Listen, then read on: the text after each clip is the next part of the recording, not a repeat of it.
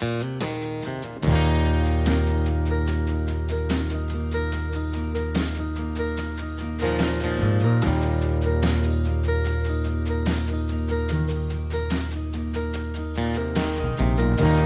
days past 18, he was waiting on a bus in his army green. Sat down in a booth in the cafe there, gave his order to a girl with a bow in her hair.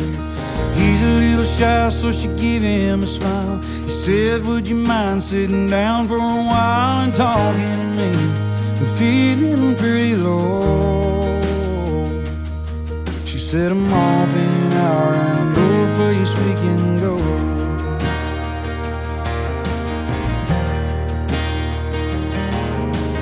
They went down and sat on the pier. He said, I bet you got a boyfriend, but I don't care, 'cause I got no one to send a letter to.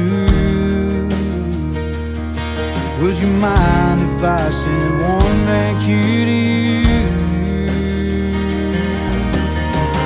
I cried, never gonna hold the hand of another guy. Too young for him, they told her, waiting for the love of a traveling soldier. Our love will never end, waiting for the soldier to come back again.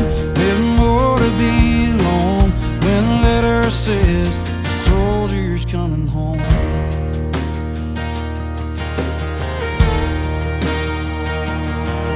So the letters came from an army camp in California, then Vietnam, and he told her of his heart it might be love and all the things he was so scared of. He said, when it's getting kinda rough over here, I sit and think about that day on the pier, and I close my eyes to see your pretty smile. Don't worry, but I won't be able to ride for a while. And I cried, never gonna hold the hand of another guy. Too young for him, they told her, waiting for love, a traveling soldier.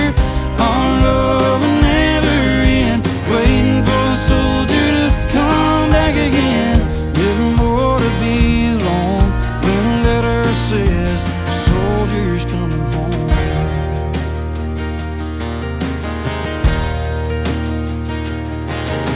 One Friday night at a football game, the Lord's Prayer said and the anthem sang, and a man said, folks, would you bow your head for a list of the local Vietnam dead?